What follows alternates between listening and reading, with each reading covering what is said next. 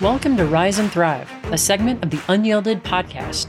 I am your host, Bobby Kaler. These short segments are meant to be fuel for you, for your week, and for your life. If you are finding value in these, and if you haven't done so already, make sure that you hit that subscribe button so that you never miss another episode.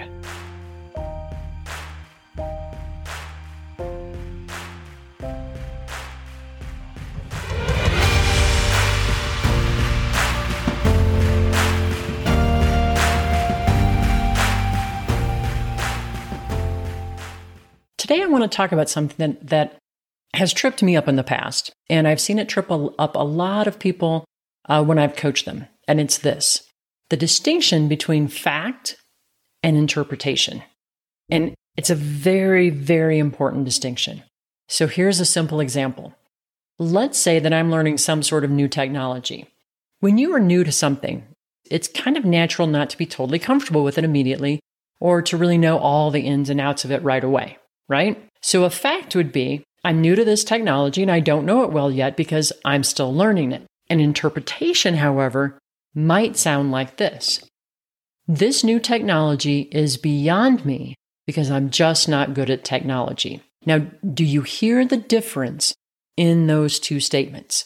And by the way, I'm intentionally choosing a technology example because, as Rick can tell you, no one has ever used the words patience, Bobby, and technology in the same sentence unless lack of precedes the word patience.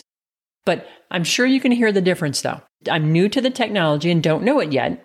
That's the fact. And then the interpretation is, this technology is beyond me because I'm not good at technology. The fact-based one is very much grounded in reality, right? It's real. It also leans towards the growth mindset, because I'm not saying I can never learn it. I'm saying that I haven't fully learned it yet, because it is more oriented, and because it's more oriented towards that the growth mindset, it leads me to continue to work on it. It's just a process of learning, and I know how to learn. Now, the interpretation, however, is more fixed mindset, and because of that, it can lead a person to accept the negative outcome, predicted outcome, as fact and as immovable, and therefore they don't continue to work on it. So in a sense, it becomes a self-fulfilling prophecy. If we don't work on it, it's not going to get any better. So in other words, they give up. And it's particularly ironic because 99% of the people that I've coached describe themselves as people who never quit. And I believe them. I believe them when they say that they don't quit. When, and this is a very, very important qualifier, when they see that they are making the choice, right? If you say to someone, are you going to quit? If they see it as a choice, they say no. But sometimes we don't see it as the choice to quit. So the critical piece is that we have to actually become aware of the fact that we are giving up or quitting on ourselves when we believe our own interpretations, which are often laced with limitations. I wanted to highlight this because, like I said, I've seen it so many times in coaching. And it's such an insidious little lie that creeps into our mind, and the person is not even aware that they're telling that lie to themselves. And it's stunning to me how many times that it happens. And here's the thing: without awareness, we can't change it. Now, admittedly, this can be a little tricky to work on your own because it is far easier for someone else to hear it. But I've tried really, because it's hard, because if I'm listening to someone in a coaching session, it's obvious to me when I hear one of these little, interpretations or lies. So I've tried really hard to come up with some things, what do I listen for when I'm coaching someone?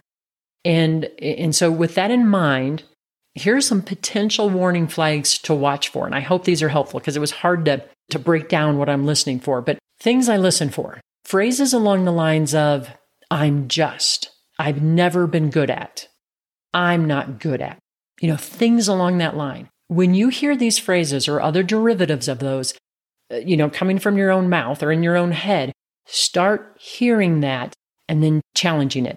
Is that a fact or is it interpretation? Okay, something else. Here's a question to ask yourself. Are there certain things that you won't even attempt because you've already decided that you would fail or that you wouldn't be able to learn it?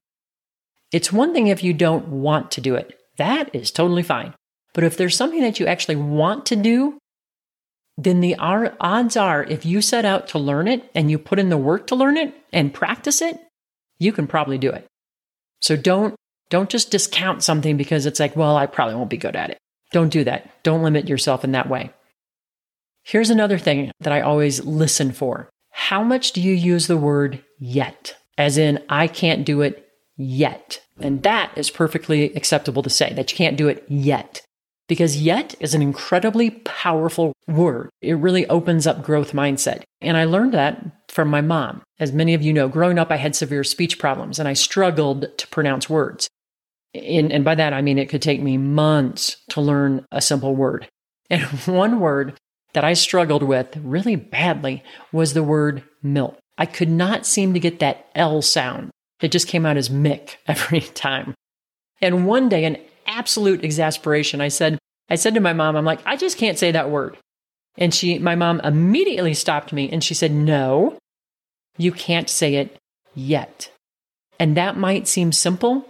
That little word yet is somehow a signal to the brain to keep trying. Yet tells me that success is just around the corner. I hope that this distinction between fact and interpretation will help you. And like I said earlier, too many times the interpretation comes with an inherent limitation. And I believe that we shortchange ourselves and likely those around us when we accept that limitation. And I don't want to see you do that. Life is too short and too wonderful to have a limitation that, it's not real and it's not necessary. That wraps up today's episode. Thank you so much for listening. And if you know of someone who could benefit from this episode, I hope that you'll share it with them. That just makes me happy to know that I'm reaching more people and helping them live better lives. So have a great week. And remember, no matter what happens, make sure that you rise and thrive.